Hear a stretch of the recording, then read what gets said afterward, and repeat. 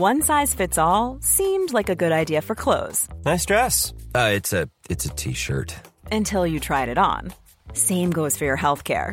That's why United Healthcare offers a variety of flexible, budget-friendly coverage for medical, vision, dental, and more. So whether you're between jobs, coming off a parent's plan, or even missed open enrollment, you can find the plan that fits you best. Find out more about United Healthcare coverage at uh1.com. That's uh1.com. Ever catch yourself eating the same flavorless dinner 3 days in a row? Dreaming of something better? Well, HelloFresh is your guilt-free dream come true, baby. It's me, Keke Palmer.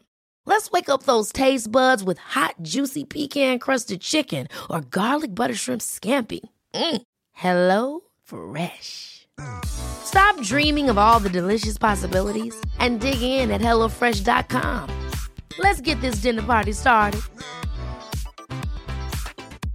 Ready to pop the question? The jewelers at BlueNile.com have got sparkle down to a science with beautiful lab-grown diamonds worthy of your most brilliant moments. Their lab-grown diamonds are independently graded and guaranteed identical to natural diamonds, and they're ready to ship to your door. Go to BlueNile.com and use promo code LISTEN to get $50 off your purchase of $500 or more. That's code LISTEN at BlueNile.com for $50 off. BlueNile.com, code LISTEN. There's never been a faster or easier way to start your weight loss journey than with PlushCare. PlushCare accepts most insurance plans and gives you online access to board-certified physicians who can prescribe FDA-approved weight loss medications like Wegovy and Zepbound for those who qualify. Take charge of your health and speak with a board-certified physician about a weight loss plan that's right for you. Get started today at plushcare.com/weight loss. That's plushcare.com/weight loss. plushcare.com/weight loss. There's never been a faster or easier way to start your weight loss journey than with PlushCare. PlushCare accepts most insurance plans and gives you online access to board-certified physicians who can prescribe FDA-approved weight loss medications like Wegovy and Zepbound for those who qualify. Take charge of your health and speak with a board-certified physician about a weight loss plan that's right for you. Get started today at plushcare.com/weight loss. That's plushcare.com/weight loss. plushcare.com/weight loss. Hi everyone, it's Helen here, the voice of Azu, Enola and Laverne. Today, I'm here to tell you about Woe Begone, a podcast launched on the RQ network. Woe Begone is a weekly horror sci-fi audio drama series about the nature of power and the implications of linear time. Woe Begone follows Mike Walters, who discovers a mysterious and violent online game. What begins as an exploration of an alternate reality game with real-life consequences quickly becomes a search for the technology that makes the game possible. Each episode has a unique soundtrack composed by creator and writer Dylan Griggs. Listen to Woe Begone, spelled Woe.Begone, wherever you listen to podcasts. Or check out woebegonepod.com for episodes and transcripts. Have fun, and see you later. Hi everyone, Ben here. I'd just like to take a moment to thank some of our patrons. Rob Sheridan, Andrew Bushell, Quintin Walker, Dylan Parkhurst, Linda Jean, Neon Grey, Holly Aitchinson, Andrea Rourke, Bat Momar, John Dondero. Thank you all. We really appreciate your support. If you'd like to join them, go to www.patreon.com/rustyquill and take a look at our rewards.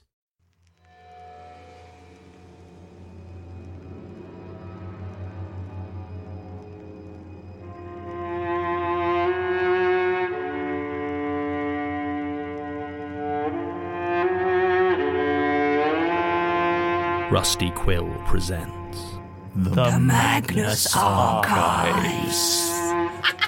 You're the worst. Right. Hello and welcome to our assistance special of the Magnus Archives. We're in our season break at the moment, and we thought we would take the time and catch up with some of the assistants for the archive, because we all listen to a certain Jonathan Sims rather a lot on Magnus Archives. Yeah. So I thought we might spend some time with people other than Johnny. With that in mind, who have I got with me today? We got Mike, who plays Tim Stoker. And Lydia, who plays Melanie. So, first things first then. Obviously, you play Tim. Mike, you play Melanie, Lydia. Well done. And I play Martin. Solid remembering. Good job there. So, what do you actually think about your own characters? I I knew the heavy stuff was going to come out first. I'm happy to lead the charge and say, whilst Martin's lovely, I think he'd drive me completely up the wall. I think I'd be like, no, you're lovely. Stop, no, stop. Just go visit pets at home and stroke some animals for Martin, and you'll feel better. But for the rest of you, what are your actual takeaways of the characters that you play? Well, go on then, I'll go next. So my character, I've always found, well, since season 2, I've found a bit of a struggle.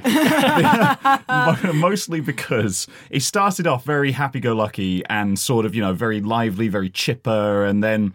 am I allowed to give spoilers? Yeah, you are, yeah. Amazing. Well, towards the end of season 2, everything kind of goes to pot and Tim becomes horrendously depressed to the point where my character was the polar opposite of what I was originally brought on to do. It's a bait and switch, really. Yeah, it literally was the best bait and switch. It worked really well. I don't get me wrong, I enjoy it. I do really enjoy it. It gives me a moment of quiet contemplation so I can consider my life decisions at least once a month. But, at the same time, if I were to meet Tim, I'd just slap him.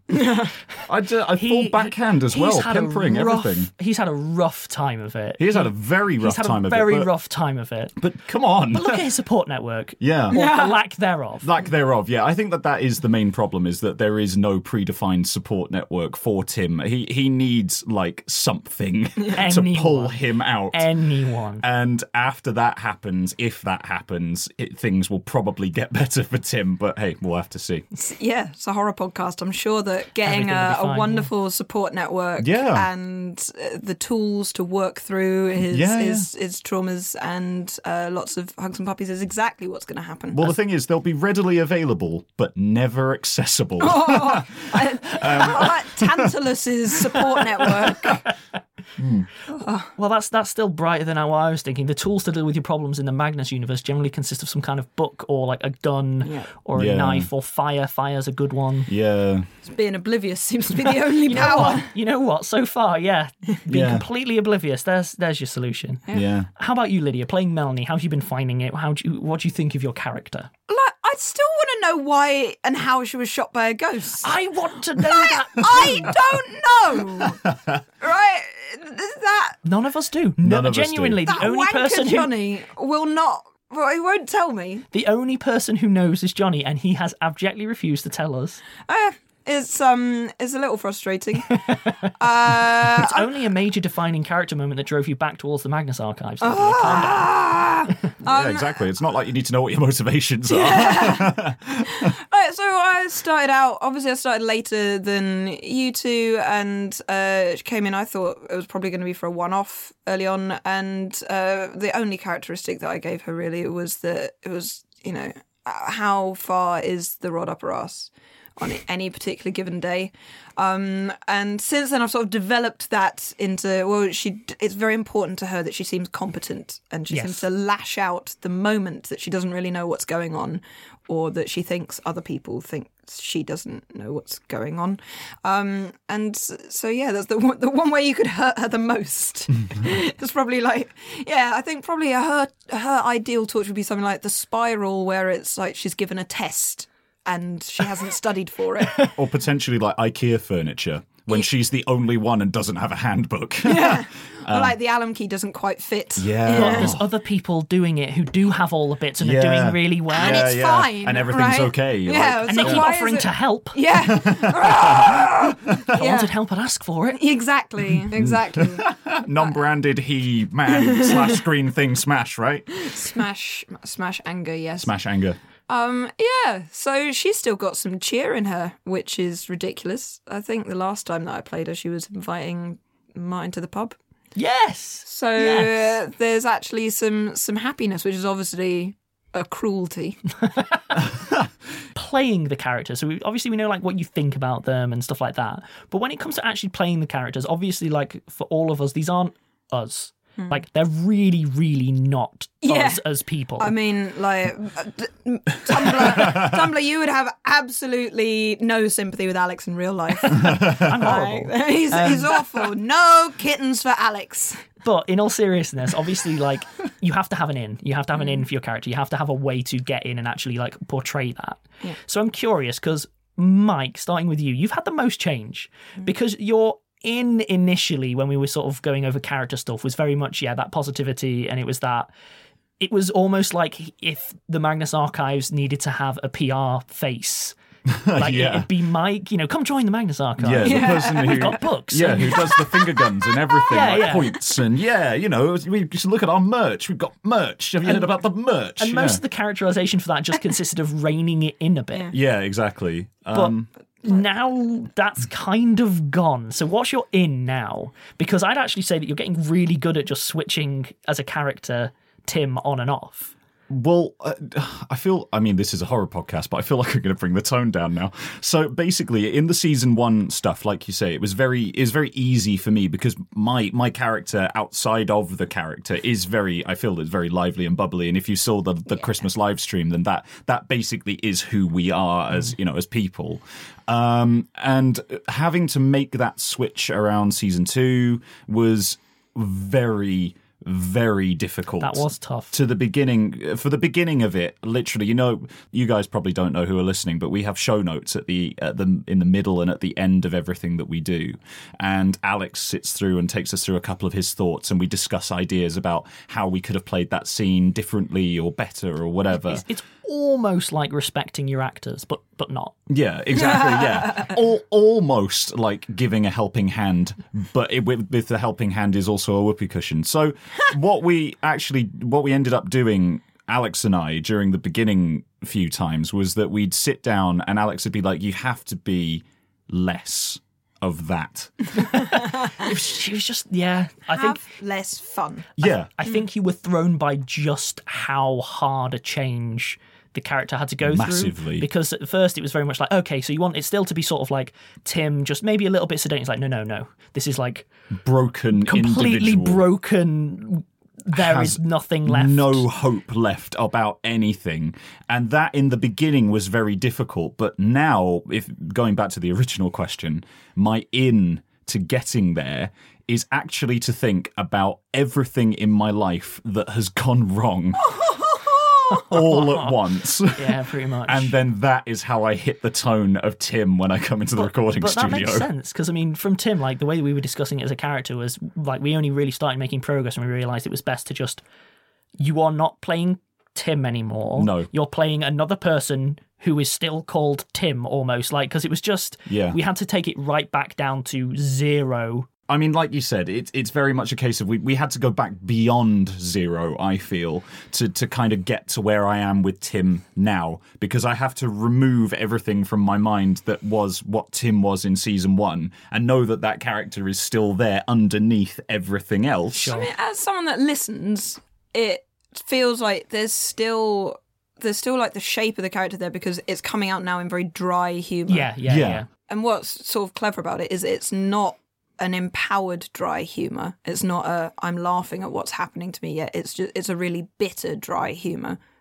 Lydia, playing Melanie, what's your in? Because again, I think we had a harder time with it at the start, but you've gotten really good similarly at just sort of adopting that persona now. So I am not a voice actor. I've done quite a lot of recorded stuff, but it's always been me doing the work. Yeah. And I really struggle with a lot of kinds of performing because I essentially don't have a poker face, and I've worked quite hard on a lot of things like improv skills and presentation skills. So like you're a very skilled speaker. Yeah, so sure. That's things that I do as me, and so it's actually quite strange. I haven't actually acted as another character in terms of like how the character themselves is. I tend to think of like, is she doing work that she's proud of right now? So in the first thing where they're in the old hospital, the frustration is her job didn't work. Yes. And she doesn't understand why. Yeah. And so that's almost more of a problem than the fear. I saw this thing and I don't have the answer. Whereas like she's the producer, right? Like her whole character is that she's a producer. She makes stuff happen and she makes stuff work and she knows people and she gets things to. And then in quite a few other things, like all the things that have happened since, there was something spun out, like where she broke into that train carriage. It's all very planned. She's a producer. She works out how to do it. I had to go there. There was a lot of security, but I found a way in. And then all spirals out of control, and so this is horrible for her. So that's why I actually think that she quite enjoyed the time that she read the statement of the guy in the bed, because there she's doing her job, and at the end she's going through all the files and it's just like, well, this is this is a working day. And similar, I'm not going to spoil it too specifically, but there's a lot of things where there's like, okay, here's a terrible threat to you, that someone's made a horrible threat. What's the obvious solution? Take out the threat. I actually was a bit annoyed that it was done so clumsily, but there's a bit of you that, we did have a big discussion about, well, I mean, if I was Melanie, which I sort of am, I would have done it a lot better, because I happen to know that what she's using wouldn't really work in that way. So I sort of, you think, well, she's under a lot of pressure. But yeah, so that's why I think that it makes sense for it to click with Basira. So yeah, when it comes to playing Martin, there's a bit of a weird juxtaposition there, because on the one hand, I'd argue that he's been used earlier for a lot of the comedy.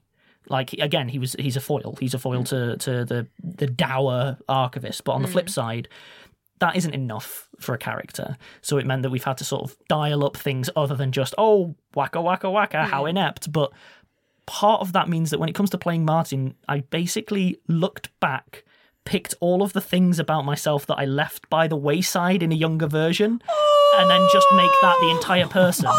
Oh, mate. No, genuinely. Alex. This is an insight into all of the worst bits of Alex about 10 years ago. But obviously the caring thing, I mean, that's a weakness. Obviously, caring about people is a weakness. But I just mean like that nervousness, that like obsession with trying to make things work and so on. Like, I basically just hunted down a bunch of negative characteristics. Like, it's true that needing to fix everyone is definitely something that you... Oh, it's something that It's so common, and then you do genuinely have to kind of, like, sometimes you just be like, Martin, not everyone will like you all of the time, and that's okay. Martin's very much an 18-year-old. Like, that's what Martin... Like, I realise the character is not that. A good 18-year-old. But you know what I mean? Such a good 18-year-old. But it is an 18-year-old where someone older comes along and goes, listen, 1, people are going to hate you. Yeah. 2, that's okay. Yeah. And 3, you can't fix everyone. No, exactly. Yeah. And he has the best of intentions, but, right? Yeah, that's me just hunting down for all of the hard lessons. Just want to give him a hug. You just need a hug. He needs to grow up. I did it, so can he. Genuinely, when I listen to Martin on the Magnus Archives, I just want to give him a hug. And then I have to come in and play a character that snubs him constantly. And I'm just like, but I like you. But I'm obliged to hate you. Contractually obliged to be a... The narrative gods require me to ruin your life. Okay. Is that what you want us to call you now? The narrative You and gods. Johnny. Oh, I didn't say it. Wait, I did. You kind of did. It's on, you did, everything now. We've got evidence. Yeah. Twice. So, what were your favourite character moments then? So we've been sort of discussing a few specific examples in any type, whether it was horror, just good acting, funny, whatever. For your character specifically, what would you say are the bits that you actually like really enjoyed? Because certainly from my perspective, I find it really hard to do that. Because for me, it's always, I'm looking at the work. So I'm starting going, I could have done that. I probably should have tweaked that. I could have improved that. So I found it quite difficult to home in on, I really enjoyed this. No, I hated all of it. Fair. Terrible experience. Wouldn't do it again. Cut there, yeah. That'll do, right, we're done, yeah? Off the chips! Yay! Oh, production mills. Well, we started with me a few times. Do you want to go first, Lou? I'm happy to go first if you I was going to say you go first. Sure. All right, go on, Alex. So there were a few of mine that I liked. I liked doing Dig, because doing the statements is a nice moment where you can kind of lay aside the character that you normally play and play sort of someone else. And I'm especially been enjoying them recently because it's almost like I'm not doing the statement, I'm doing an impression of how Johnny would perform the statement. Right, yeah, I see what you mean. So there's an added layer to that which makes it quite fun and quite interesting. From a comedy perspective, I know a lot of people it's cringe humor, and I personally hate cringe humor. Trying to pay the statement giver was improvised. So whilst the statement, like, we had a couple of bullet points to hit, and one of them was that she's under the impression that she's going to get paid, but pulling out money and paying for it was just off the cuff. And that entire take that we finally used was basically Lowry desperately trying to not react out of character as she's crying with laughter, suppressing it because it came from like completely left field. So that was good fun because we got a great take, but literally on the other side of the microphone is I have her biting her lips, desperately trying not to laugh. So it was quite nice. I enjoyed that. I can't wait if there's offcuts of that. I really cannot wait. I did enjoy that a lot. So my favourite would be, I can't even remember which episode it was, but the first time I came in and had an argument with Johnny on... Yes. So at that point, you were still quite early on in recording. Yeah. And we were still recording on the blankets. Yeah. And the fact that, so me and Johnny have known each other 10 years, and from the beginning, that was through comedy theatre at university, and like we just could not keep a straight face. Yeah. I think it took it took a long time. to like well over an hour. It took I think a long time for like 5 minutes. Yeah, I can believe it. but that, I mean, that actually means that the energy in the thing is two people that are frustrated and are really wound because up. you're on take 30, and that's because like we're both looking at each other, daring each other to crack up. I think there was like, by the end of it, there was just like the complex web of in-jokes about the fact, because the light on the corridor as well. So the backstory as well, right? So we were recording under a blanket in Martin and Sarah's corridor, and the light in the hallway was a disco light. A disco light, yeah. So you're under a blanket shouting at each other, and then you take it off while Alex is reviewing the sound and working out how to direct your next take. And you're like, and then you just start dancing. Then you put the blanket back on and you're shouting at each other and trying to wind each other up as different characters while also winding each other up as real people. It's a total roller coaster ride of emotion. It was brilliant. I don't miss the disco corridor. I really miss the disco corridor. Yeah. I loved that corridor. Dance party! Yeah, all the time, every take. So what was yours then, Hit Mike? after hit What after your hit. favourite moments, Ben? There are a few. There are a few that stick out. I think one of my favourite scenes to shoot was the one where Martin and Tim... And the backstory to this was the recording that we were doing at that point was in the corner of a room. And so it was Martin and Tim running away from not Sasha, and then having to run down corridors, bunny ears, and then pant and be out of breath. We did so many takes. Me, Alex and I were stood in a corner for about 8 takes, literally just going... And that was before we set the audio running so that we would actually be out of breath by the time we got to shooting. See, that's the thing, is everyone likes the exciting episodes, where a lot happens as a way of breaking it up. I cannot stress enough, there is no better way to feel like a complete Burke than pretending to have fights or pretending to run. Like, God, recording combat's the worst. Exactly. It makes you feel such an idiot. But I'll tell you what, it was flipping good fun. Like sprinting at a wall over and over again. And we were actually jogging on the spot as well, like to try and get ourselves in the mind of the character. And nonsense. Like, I mean...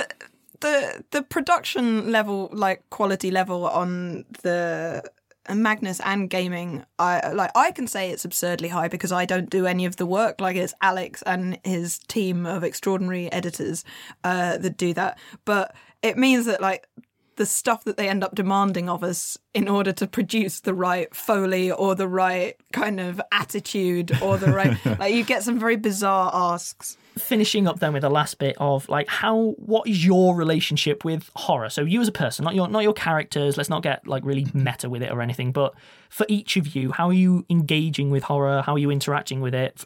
Even if it's just I hate horror, which I don't think is the case for either of you, but nonetheless, like, how do you engage with it as a genre? So I have no interest in being upset, scared by media. Sure. But I have a long relationship with horror as a thing to make and a thing that has an interesting kind of commentary on the world. Yeah. So, but like we were talking earlier actually today about like the British horror tradition, which from Vertigo and Alan Moore and Karen Berger, which I see the Magnus Archives as being like, it fits very nicely within that tradition because it's a very politically aware, clever psychological horror that is of its time and reflects kind of ideas and fears of the current kind of era. So we were talking earlier about like the arc of Swamp Thing, where it starts out as a B-movie type. Guy turns into a compost heap. Yeah, basically guy turns into a compost heap. Yeah, a guy and his wife are in a place, they get blown up and the wife dies because motivation, that's what we're good for.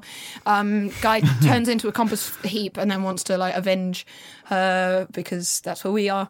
And like it's pretty B-movie, it's a good B-movie, but then Alan Moore comes in and it changes. Like there's this incredible kind of shift as it becomes about identity and bodies and psychology and your real connection to the earth. And it has all those weird LSD sex scenes. See, for that specifically, I was always fascinated with, because it was Alan Moore that really dove into it, the whole he's fine unless you're afraid, and then the fear like hurts, so then he gets like aggressive. Like that was a lovely way of exploring a lot of stuff. Absolutely. Because shocker, people who work on the Magnus Archives are interested in the fear and fear as a mechanism and etc. Yeah. A little bit. Yeah, I feel like So I love horror as a mechanism to talk about interesting, scary things. It's a good lens. Yeah, but I've got absolutely no interest in watching horror films and getting freaked out. You know, I find that really interesting, actually, because coming on board with the Magnus Archives was a massive step change for me. Yeah. Because I don't know about all the awesome writers that you guys know about, and I'm sort of starting to learn about it because I'm interested. And I'm interested in Johnny's motivations and Alex and Lid's motivations and all the other guys on the cast as well. And for me, I used to deal with comedy. You know, my YouTube channel was a comedy channel, and coming into the Magnus Archives and then editing it and, you know, playing a character in it was just the polar opposite of everything that I'd ever known or was used to. Because like you, Lydia, there is some horror that I enjoy watching, but I don't really enjoy being scared, inverted commas, by media and what have you. You know, there's enough of that in the world already. So I'm very much of the opinion that I prefer things that aren't horror. So then playing a character in a horror podcast for me gives me that perspective of what would happen if someone came in and they didn't have the first idea about any of this lore, or, you know, I mean, obviously I know about things like the Eldritch horror. I mean, you know, stuff like that. You know, I'm familiar with it. I've listened to a few of the audiobooks now that was introduced to me by a friend of mine and his brother.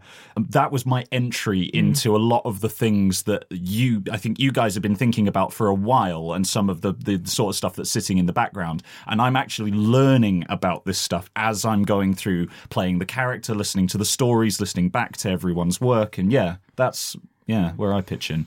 See, I'm a bit of a weird one when it comes to horror. So, shocker, teenage boy likes horror. Stop the presses. How weird I was. I know, this has never happened before, literally ever.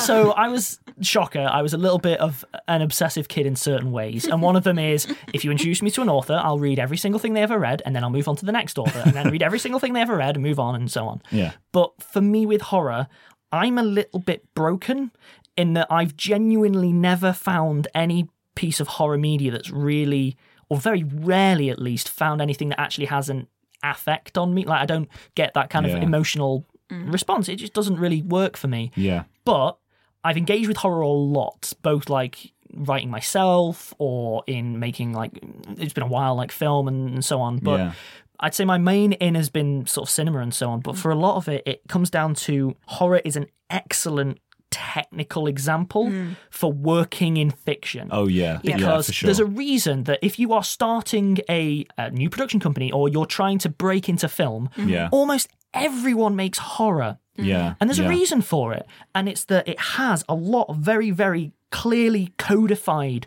tropes, trend, and techniques. Yeah. You know, if you want to do horror, is your character feeling psychologically unbalanced? Chuck in a Dutch angle in there, rotate the camera by about 25 degrees, and then maybe do a tilt shift to mess around with like some distances and so on. But I think horror is one of the genres more than any other where it allows technique to shine. Absolutely. Because if you are bad, it does not matter how good your monster is or how good your conceit is, your thing will be garbage. Yeah, exactly. It's peculiar in that everyone always goes to horror because they know horror best, but it's also in a lot of ways the least forgiving. I think comedy and horror actually have quite a lot in common. In that they're all about, you have to be playing with the audience's energy. Like, you have to be exactly aware of where they are on any kind of arc to break the tension at exactly the right point. So I think the fact that most of us, of the wider team, knew each other through comedy and were trained in comedy. Like, comedy is I think it's the hardest thing to do well. Yeah. And to do really well. And that means that I think in many ways you have to lose your ego to be good at it, because you have to be willing to mess up in the most embarrassing ways. Your first 105 minutes on an open mic night are going to be horrendous. And that allows you to then play with energy and timing. We've got to draw to a close. I think we've had a lot of discussion. I know we'd like to go into stuff in some more detail, but, time is a thing that we have to factor. No, neither that nor space. Does this mean part 2? So what I would ask then is, if you had to recommend one piece of horror for listeners, not necessarily like you love the Magnus Archives, so you will like this, but something more like, if you want to know horror, you should try this. I think not already this podcast, but reading that early Vertigo stuff, that British psychological horror twist, and there's only you probably only need to get through a bunch of maybe 100 rather short comics. It can be read in a relatively short period of time, and you begin to see this. You see this whole world change, and I think it's a really interesting direction shift that changed a lot of horror that came after it. But I'm not an expert, so it could well be that other people be like, no, this other writer came well before. But reading through the early Swamp Thing and then how that exploded into Sandman and Hellblazer and a lot of other related characters was super valuable to me. How about you, Mike?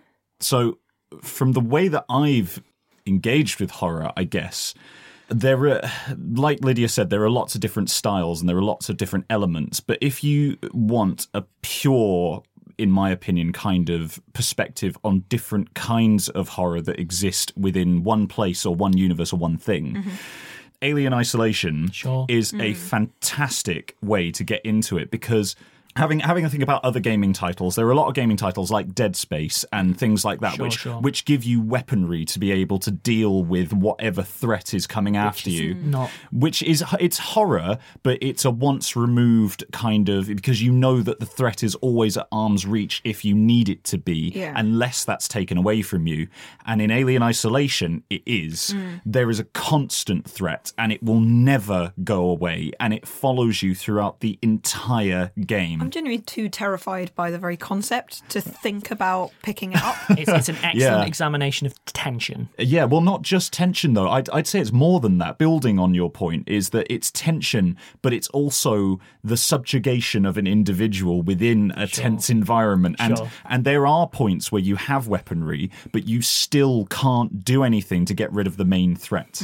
So, and then there are other elements as well, like, stealth bits and, so there's things in there. Well, it's a really good example of taking those important bits that we think in like Western horror, especially in horror sci-fi, obviously. Yeah, obviously. Yeah. But because it has to turn them into mechanics, it highlights them in a really interesting way. Yeah. So it does, like, if you go into it with a critical eye, like trying to like engage yourself and learn, you can learn a lot just by playing that game, by going, oh, I see what you're doing with the music there. Yeah, exactly. Oh, look at how you've set this space out to focus on. I see. Yeah, like, totally. It's a good demonstration if you choose to interpret it that way. And do you know what, as well, for those of you who aren't gamers and are listening to this, if you want a get-in, I would recommend the film version of 2001: A Space Odyssey. Good. Yeah, definitely. Because again, again, has its elements. Well, it has a total removal of power that then becomes horrifying. But if you haven't seen it, I won't spoil it. So. Just saying. I think it hasn't been out long enough for people to have caught it. It's been not that long since it was originally released. So yeah, I agree with you. I'll admit, yeah. I worked really hard to make sure I read that in the year 2000, and as basically a child went, eh? So my recommendation is going to be a bit generic, but it comes with an addendum, which is I recommend reading a random selection of Lovecraft, but Fair enough. with a very, very key consideration, which is, Lovecraft did a lot for cosmic horror and so on, but the guy was a really problematic author. Really, really problematic. For his time as well. That's an important thing. For his time. He was a bigot for his time. It is easy to read his stuff and go, well, it's the past. Like, no. Like, even at the time, he was an extremely problematic author.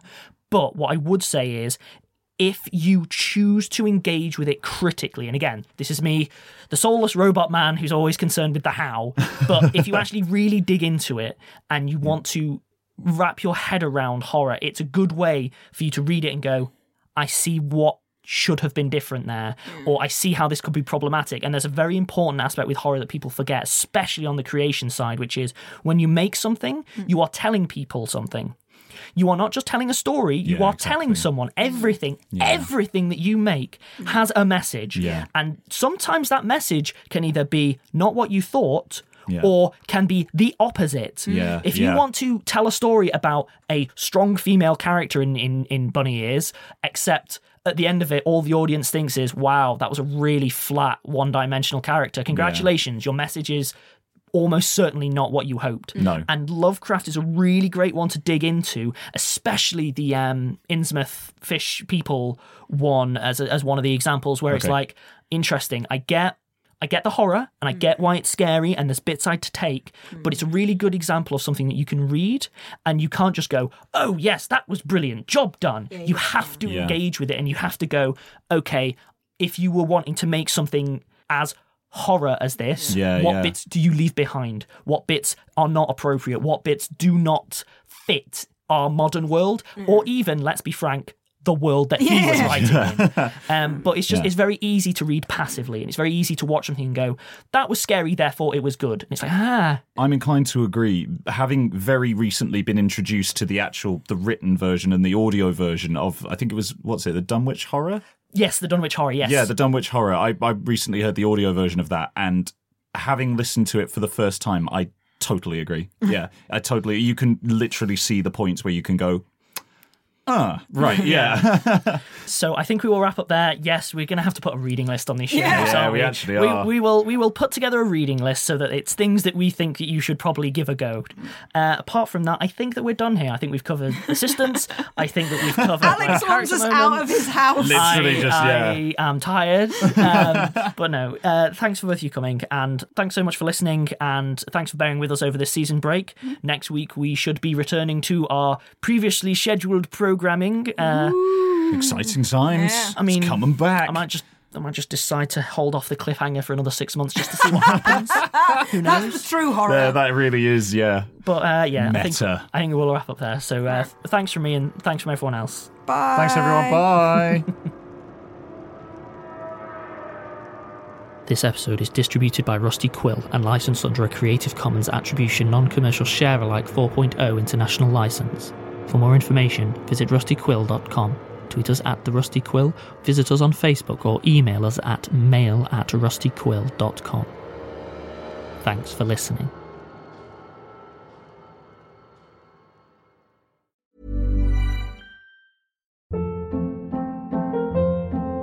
Hold up. What was that? Boring. No flavor. That was as bad as those leftovers you ate all week. Keke Palmer here, and it's time to say hello to something fresh and guilt-free. Hello Fresh. Jazz up dinner with pecan-crusted chicken or garlic butter shrimp scampi. Now that's music to my mouth. Hello Fresh. Let's get this dinner party started. Discover all the delicious possibilities at hellofresh.com.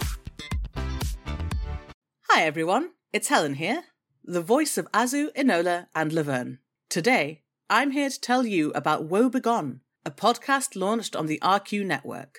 Woe Begone is a weekly horror sci-fi audio drama series about the nature of power and the implications of linear time. Woe Begone follows Mike Walters, who discovers a mysterious and violent online game. What begins as an exploration of an alternate reality game with real-life consequences quickly becomes a search for the technology that makes the game possible. Each episode has a unique soundtrack composed by creator and writer Dylan Griggs. Listen to Woe Begone, spelled Woe.Begone, wherever you listen to podcasts. Or check out woebegonepod.com for episodes and transcripts. Have fun, and see you later.